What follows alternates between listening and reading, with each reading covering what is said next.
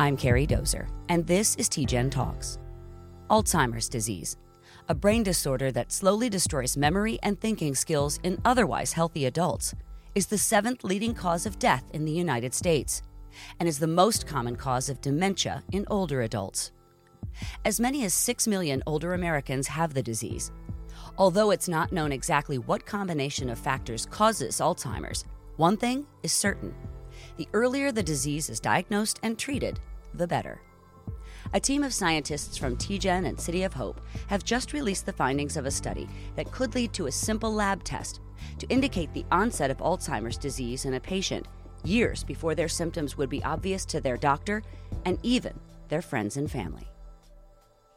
And our guest for this episode of TGen Talks is Joanna Palade. What is it that you do here at TGen?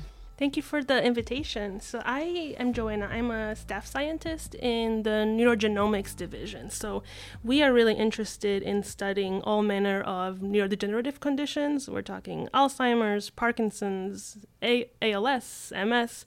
If it has something to do with neurodegeneration, we probably are interested in it and we're actively researching it.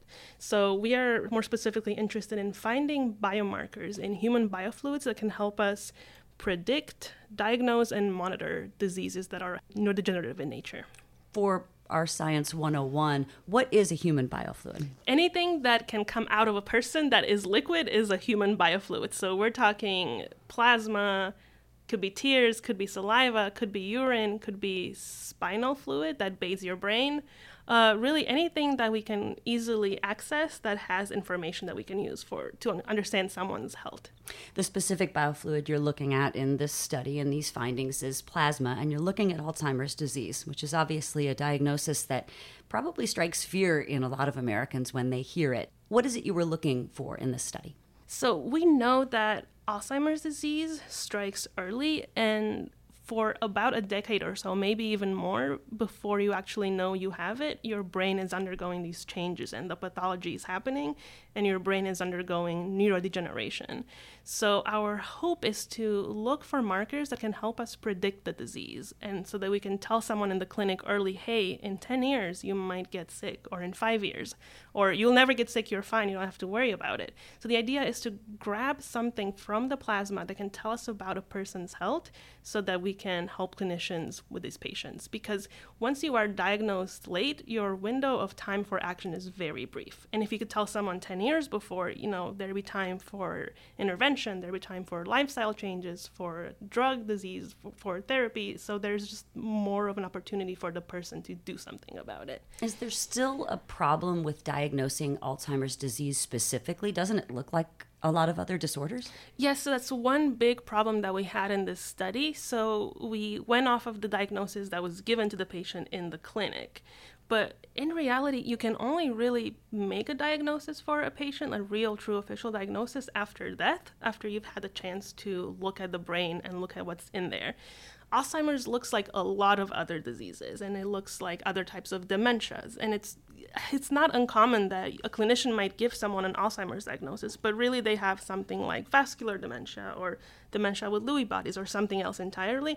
And it's important because the therapies might be different for these different types of diseases. So you don't want to be pursuing therapy for Alzheimer's when you really have something else entirely, and it's not helping you at all. So what is it you were seeking to discover? You're looking to identify Alzheimer's or the likelihood of Alzheimer's years before an official diagnosis? Exactly. So we know that our bodies, all of the cells in our bodies, are making these tiny little vesicles that they put out into circulation, into your saliva, into your urine, into everything.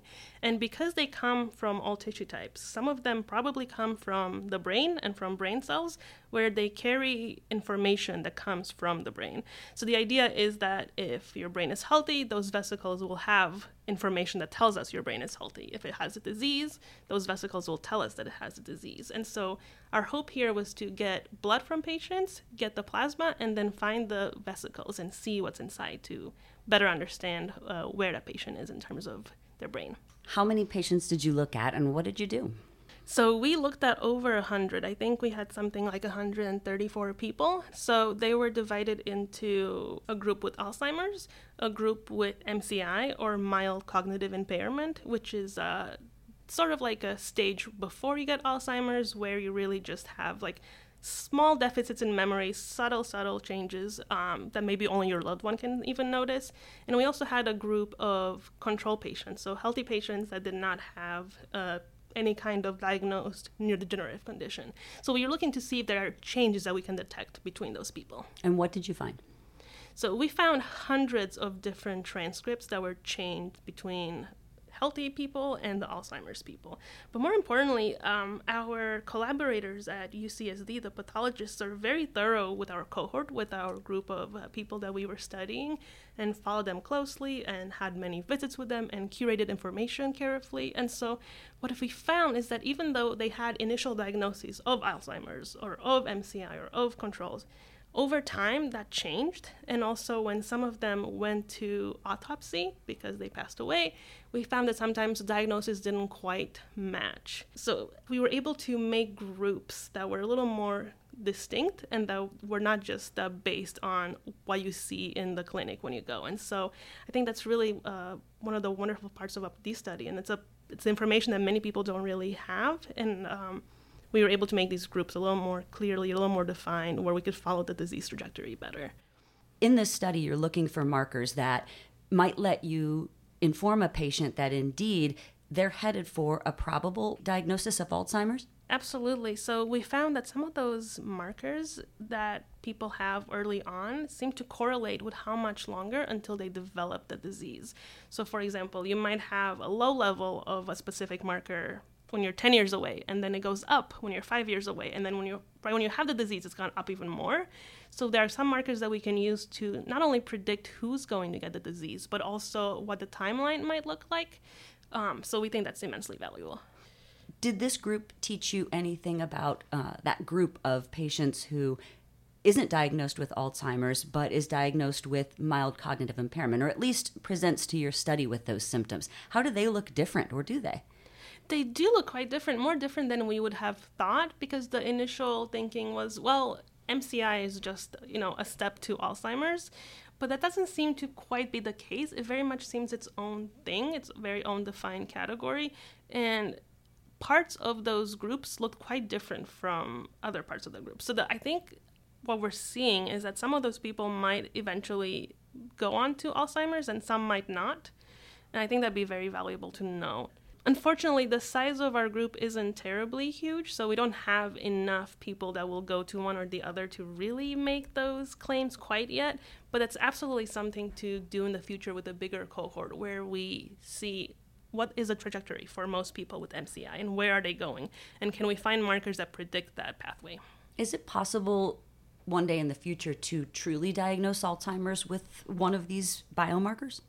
That is really our hope, that you could just go to your clinic, maybe they'll prick your finger, draw a little bit of blood, and then run a quick, cheap, easy test in the clinic that can tell you, hey, you're headed towards it, or you're fine, don't worry about it. We're not quite there yet, but that's what we are working towards. And what about the idea of diagnosing even earlier than perhaps the time frame in your study? You're looking at about a 10-year span of time. We are, yes. It's possible. I think the further away you get from the disease, the smallest those changes are. So there might be a cutoff where it's quite a little bit too early to tell, or it just becomes a little more uncertain. But even 10 years before the disease is a lot of time to start exercising or start eating healthy or maybe enroll in a drug trial. Having results like this probably makes you want to start a next chapter of research. What's the next chapter as far as you're concerned? What would you like to study next, knowing what you know from the findings of the study? So we had a cohort that was 100 plus people, but the reality is that a study like this needs to be done with 1,000 plus people.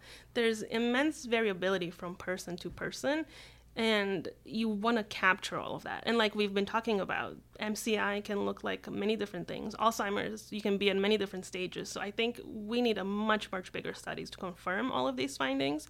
And if we did, I think the next step would be to partner with some kind of a company or a group that does more of bioengineering to see how we can make this an easier diagnostic type of test. Because right now we get the samples and we do the sequencing ourselves, but that's not really feasible. The idea is that this would be cheap and easy for a clinician to do.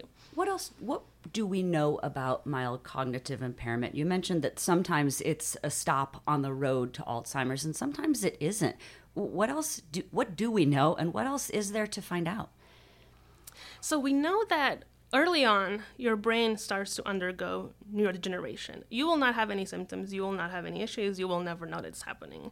And then usually what happens a couple of years later, you will start to notice very small lapses in memory or lapses in your cognition or your ability to have meaningful social interactions. And oftentimes it's loved ones that even notice that. And then those people we might see in the clinic. At that point, there is pathology in the brain. But what's really interesting and what's sort of uncertain is where that's headed. For some people, a year later, you might have full-blown Alzheimer's and you might be very sick. For other people, you'll just stay there for the rest of your life and it's something that you can manage fairly well. And for other people, it might develop into a different type of dementia. And so it'd be really valuable to understand what the pathway looks like for a person to be able to take those appropriate steps. For someone listening who is wondering, what is the genomics component to this? If you're just measuring the amount of marker in a biofluid, what part of your method actually involved genomic medicine? So all of the patient's vesicles that we grabbed from the plasma to look for biomarkers were sequenced. So the RNA was fully sequenced for everybody. When you're looking for markers, you don't want to just pick one or two. You want to look at everything there is to know. So we're talking thousands and tens of thousands of markers that we looked at for every single person to identify those couple, 50, 20, 10 that are going to be useful. We also had genetic background information for all of our cohorts. So we know, for example, that there are certain genes, certain variants of genes that make you more at risk or less at risk for Alzheimer's. So we were able to use that information as well.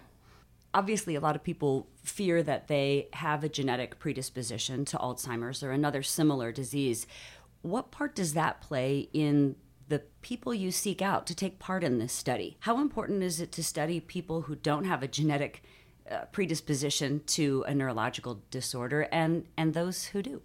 That's a really great question and a really good point. For a long time in the history of Alzheimer's disease research, we focused on the people with the rare mutation and the rare this and the rare that because they were the more interesting group and more likely to get the disease. But the reality is that the majority of people with Alzheimer's don't necessarily have some very specific rare marker, and they've been understudied and overlooked. So we don't seek out very specific people. We have a mix of everything in our group, but the goal here is to study that majority of the population that has Alzheimer's and does not have some magical rare marker that tells you yes or no. If you were to talk to somebody for 5 minutes about this study and you were to say, what is the most exciting finding? What do you think is the headline for this that you want everyone listening to know about?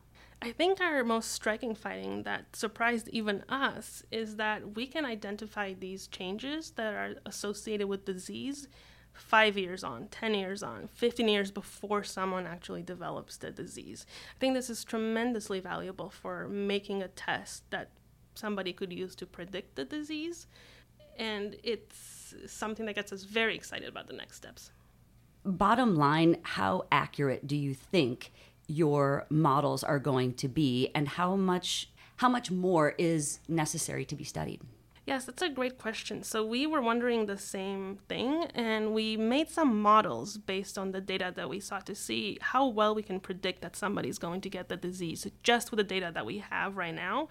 And we're looking at maybe like a 80% accuracy, like 80% of the people were identified correctly. The ones that weren't tended to be further out from their disease. So that was, I think, encouraging that we can pick the people that are going to develop it quite soon. And there's also probably a lot more information that we can add to this as well. So just using the plasma biomarkers, we're looking at about 80% accuracy. But we could add, new markers. We could add information about their genetic status, about the clinician's findings, about their behavior. So I think there's room to improve upon the score for sure. Joanna Palade, thanks for explaining your findings. Thanks for your time today. Thank you for having me. For more on TGen's research, go to tgen.org/news. The Translational Genomics Research Institute, part of City of Hope, is an Arizona-based nonprofit medical research institution dedicated to conducting groundbreaking research with life-changing results. You can find more of these podcasts at tgen.org/TGen Talks, Apple and Spotify, and most podcast platforms.